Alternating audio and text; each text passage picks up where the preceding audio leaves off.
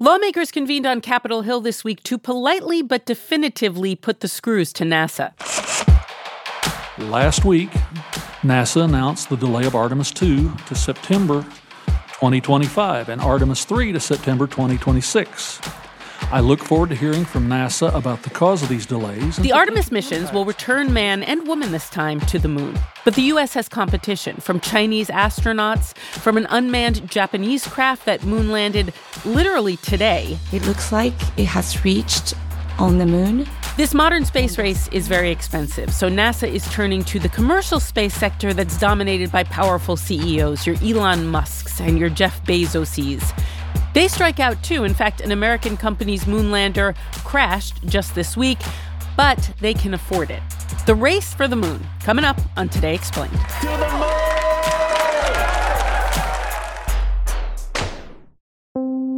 Support for Today Explained comes from FX's The Veil, starring Elizabeth Moss. If you like spy thrillers or indeed Elizabeth Moss, then you might want to check out FX's The Veil. It's an international spy thriller that follows two women as they play a deadly game of truth and lies on the road from Istanbul to Paris and London. Oh, I'll go. One woman has a secret, same here, and the other has a mission to reveal it before thousands of lives are lost. FX's The Veil, now streaming only on Hulu. Apple Card is the perfect cashback rewards credit card. You earn up to 3% daily cash on every purchase every day. That's 3% on your favorite products at Apple, 2% on all other Apple Card with Apple Pay purchases, and 1% on anything you buy with your titanium Apple Card or virtual card number. Visit apple.co/card calculator to see how much you can earn. Apple Card issued by Goldman Sachs Bank USA, Salt Lake City branch, subject to credit approval, terms apply. It's one small step for man, one giant leap for Today Explained.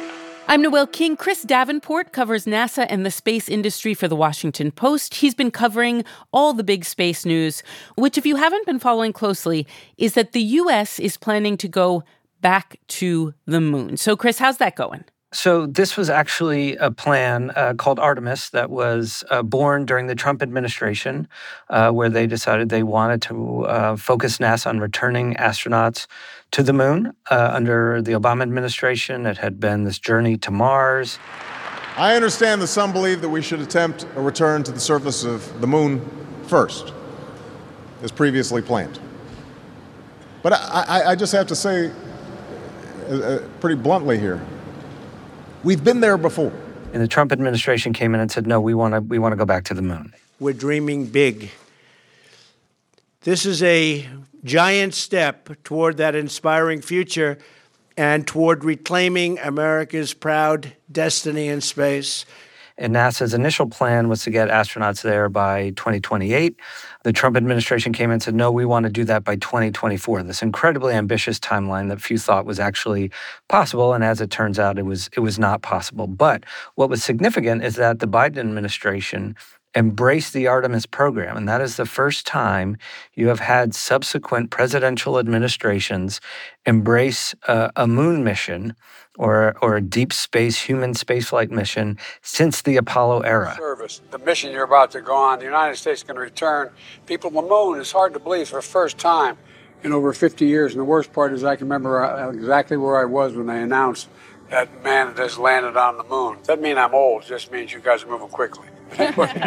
So they did keep the Artemis program, which is a big deal, but the timeline, however, is changing. And they came in and said initially 2024 is not feasible. We're going to hope to do it by 2025. Now, as we know just recently, they announced that's going to slip somewhat significantly. So what I want to tell you is we are adjusting our schedule to target Artemis II for September of 2025 and September of 2026 for Artemis III, which will send humans for the first time to the lunar South Pole. There's going to be the next mission, which will have 4 astronauts in the Orion capsule in the spacecraft, and it will fly around the moon. It won't land on the moon. It'll fly around it. And that is being pushed back to September of next year, and the lunar landing about a year after that, showing just how difficult these missions can be. Man has been to the moon. Joe Biden and President Trump were both alive for it. Why, if we've been there and we've done it, are these two successive presidents who run the United States government, why are they so keen to get us back to the moon?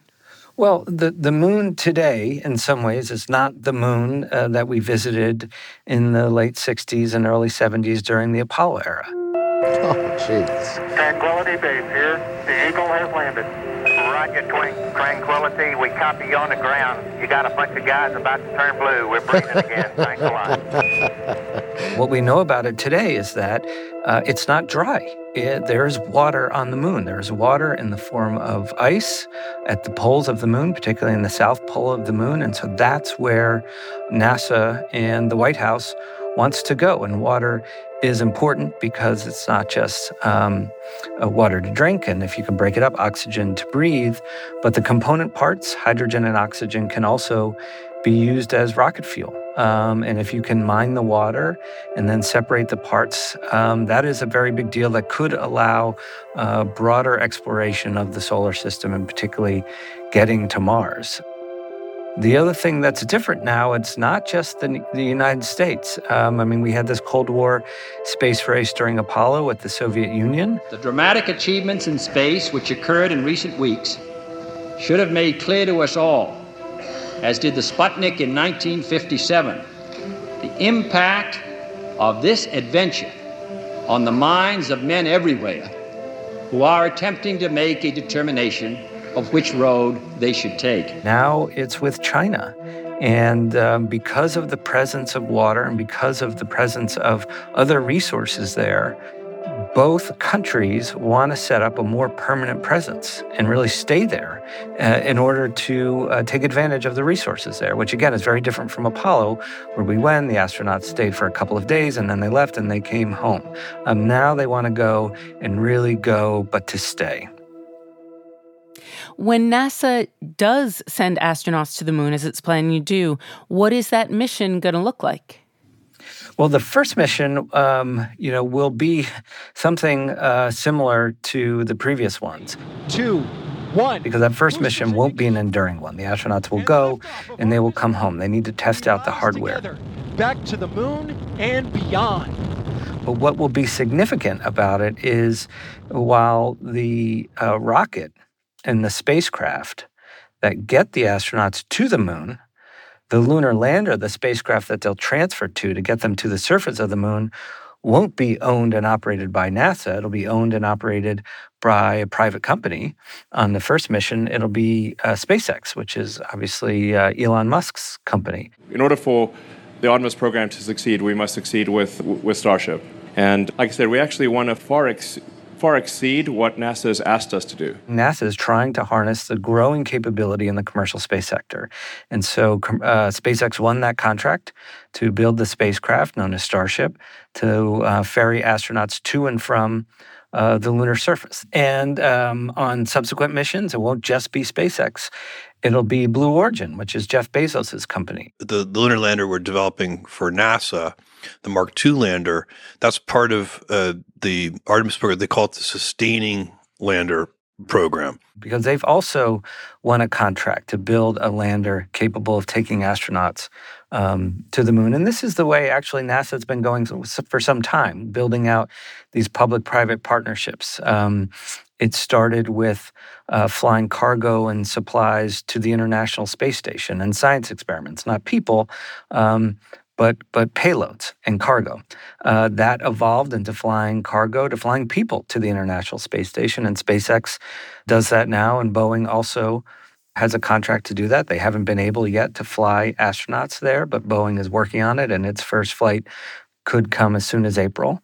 And now they're extending that paradigm all the way out to the moon and having these public-private partnerships because, we've got this growing commercial space sector that we just did not have 30 years ago.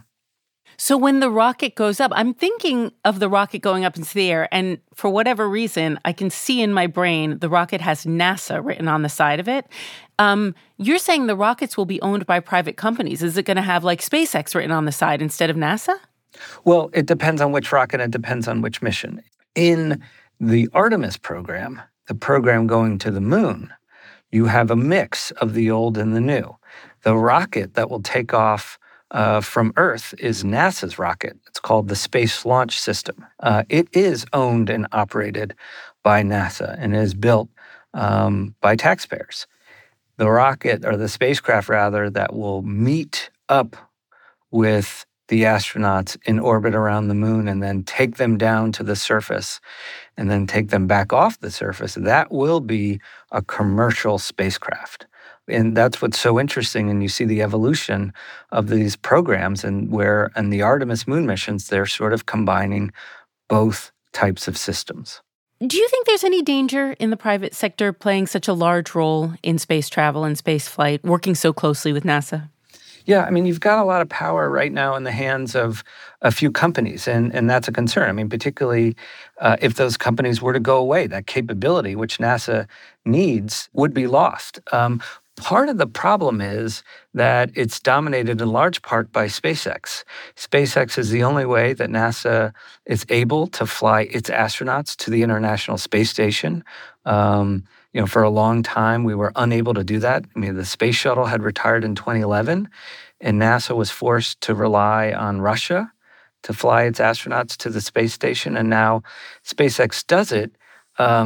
As I mentioned earlier, NASA had also awarded a contract to Boeing to do this, to create some incentive, to create a competition between the two companies and to have a backup in case something happened to SpaceX. But Boeing has not been able to deliver. They have not been able to fly astronauts leaving SpaceX as the sole provider. So I think NASA would really like to have Boeing on board, charging ahead, competing with SpaceX, because when you have competition, it's not just to drive down the price, it will increase efficiencies and safety and redundancy and all of that.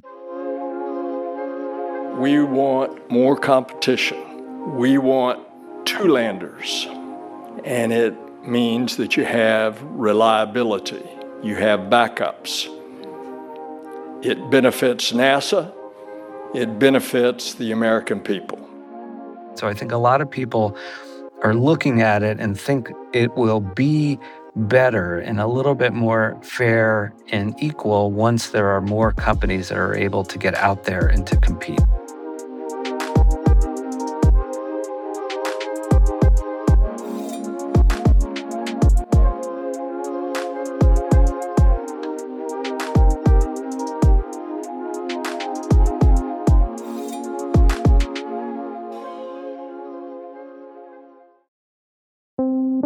Support for Today Explained comes from Mint Mobile, the only cell phone that tastes good. When the deal is too good to be true, there's probably a catch, right? That incredibly cheap flight to Europe?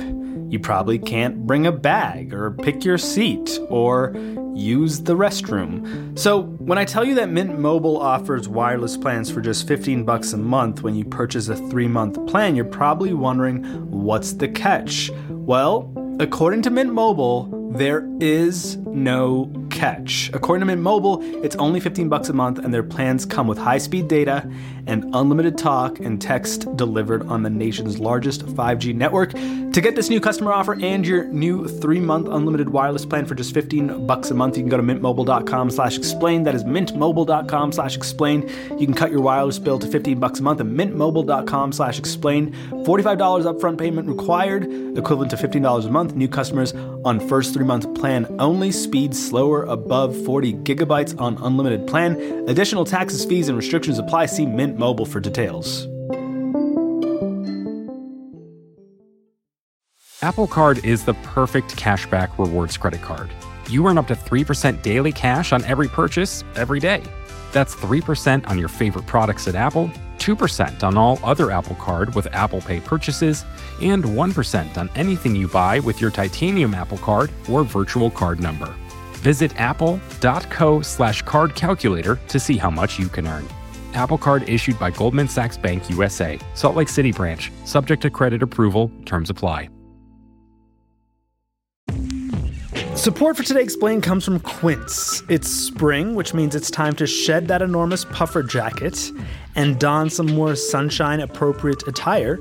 In that case, you may want to check out Quince. Quince offers springtime pieces like 100% organic cotton gauze, tiered maxi dresses, and 100% European linen blazers.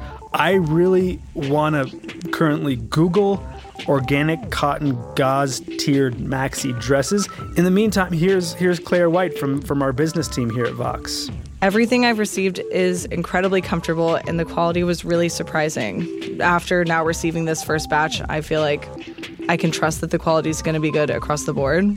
I Googled the dresses. There's all kinds. I've seen those dresses. You can indulge in affordable luxury by going to quince.com/explain for free shipping on your order and 365-day returns. That's QUINCE.com/explain to get free shipping and 365-day returns. Quince.com/explain.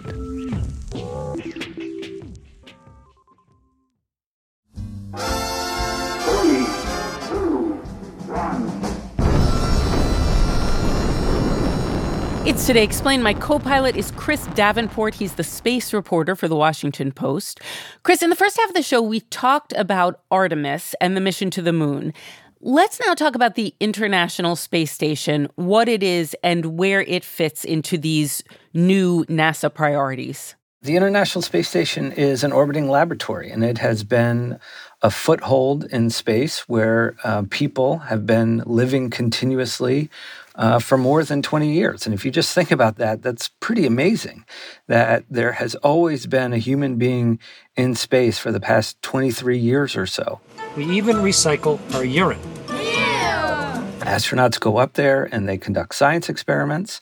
The other benefit of the International Space Station, it sort of shows the soft power diplomacy of NASA and how it binds international partners together. I want to point out again how important it is to work together. Right now you see 5 nationalities here, and we are looking forward to work together. So on the International Space Station, you have NASA working with the European Space Agency, working with Japan, and of course working with its main partner, Russia. So even when there have been geopolitical tensions on the ground, particularly with Russia's invasion of Ukraine, that partnership in space has continued to operate. The private sector has gotten involved with the moon missions. Is the private sector at all getting involved with the International Space Station? They are. NASA is looking at the ISS and realizing that it's been up there in the harsh vacuum of space for more than 2 decades. And as they look ahead, particularly as they focus on the moon, NASA is saying they don't have the budget to go out and build another space station. But they don't want to lose their hold in low Earth orbit. They want to keep astronauts going to low Earth orbit. And so they're looking to the private sector to build commercial habitats in space that NASA would continue to use, but they would use it as a customer, one customer, or potentially many other customers on these commercial space stations. Okay, so are companies going to be bidding or approaching NASA? Are they going to be competing to build the new International Space Station? How will this work? Yeah, that's right. NASA has already had a competition. They had the first round. Private companies have until February 12th to submit a design protocol to dock and eventually crash the space station in a safe space on Earth.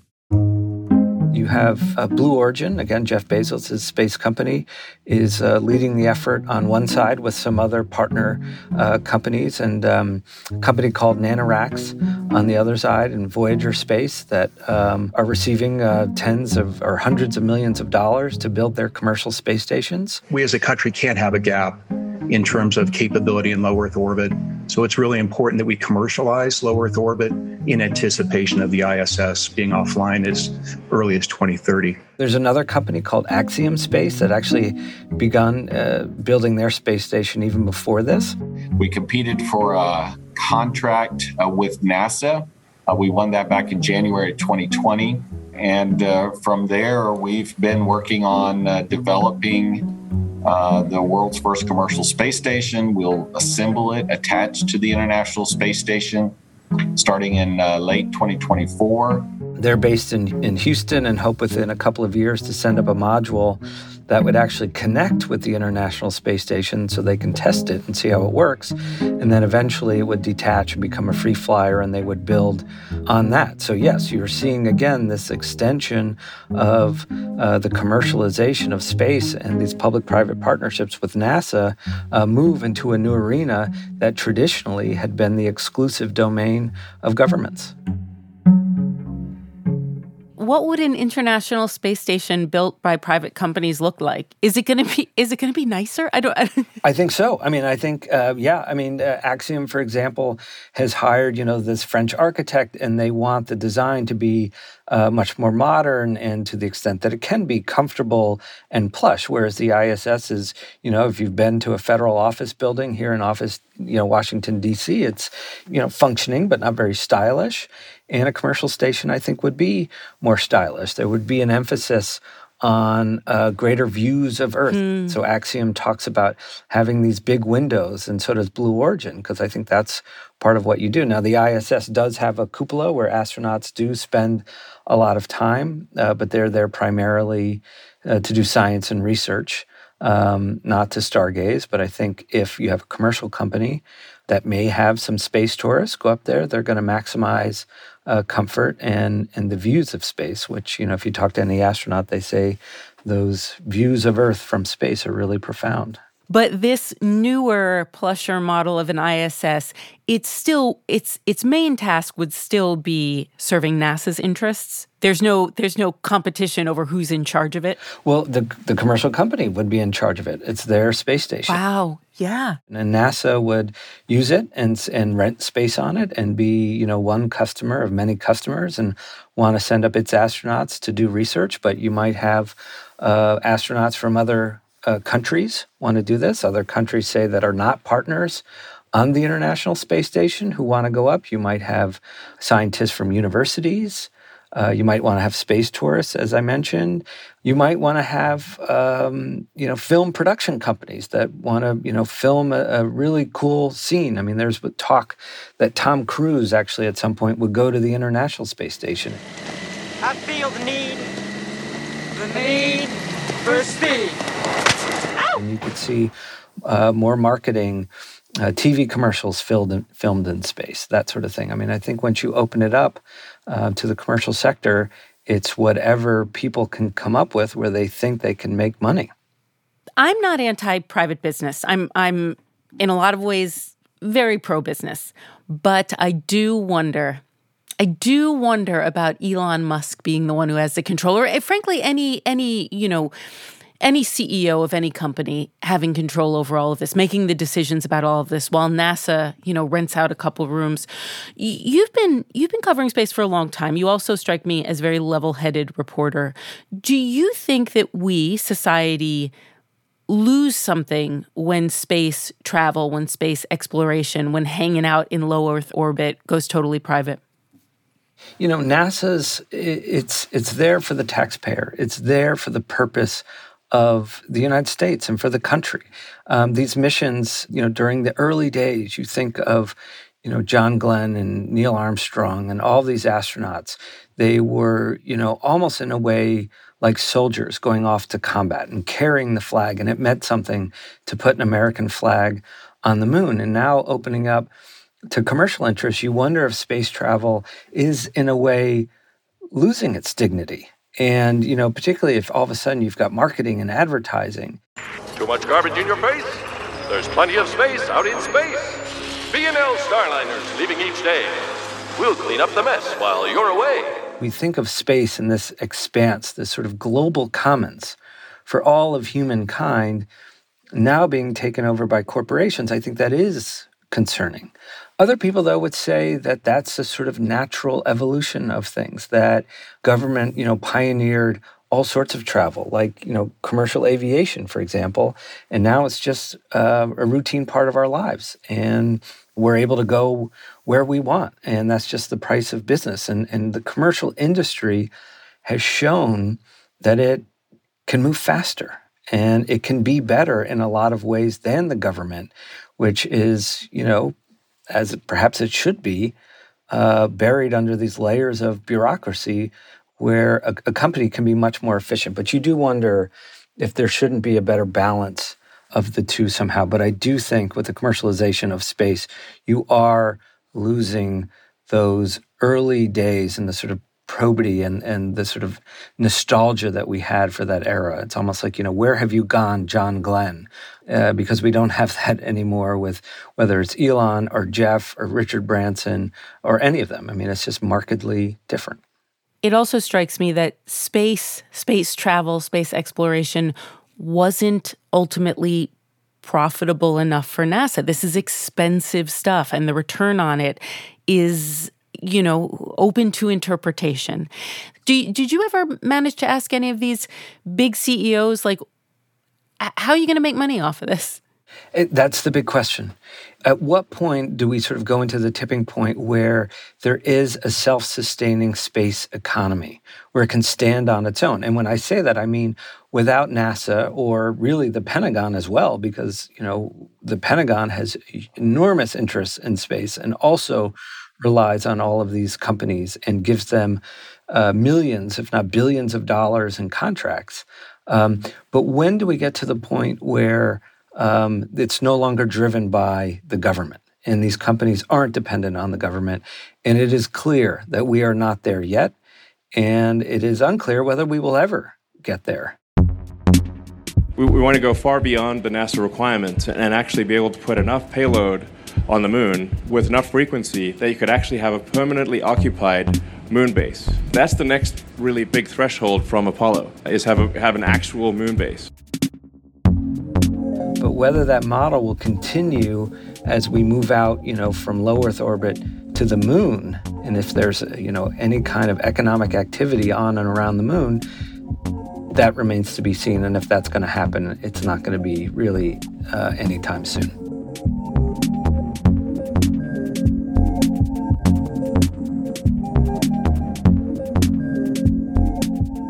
Journalist Chris Davenport. His book is The Space Barons. Victoria Chamberlain produced today's show, and Matthew Collette edited. Laura Bullard fact-checked, and Patrick Boyd engineered. I'm Noel King. It's Today Explained.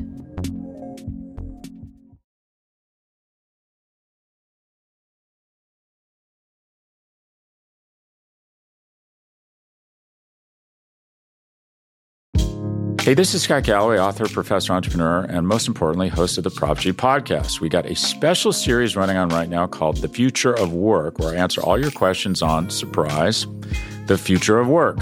Questions including, what are we missing when we work remotely? Or how do we handle work-life balance when a major opportunity comes knocking? From the provocative to the technical, we're offering insights you won't want to miss. So tune in to The Future of Work, a Prop G Pod special sponsored by Canva. You can find it on the Prop G Pod wherever you get your podcasts.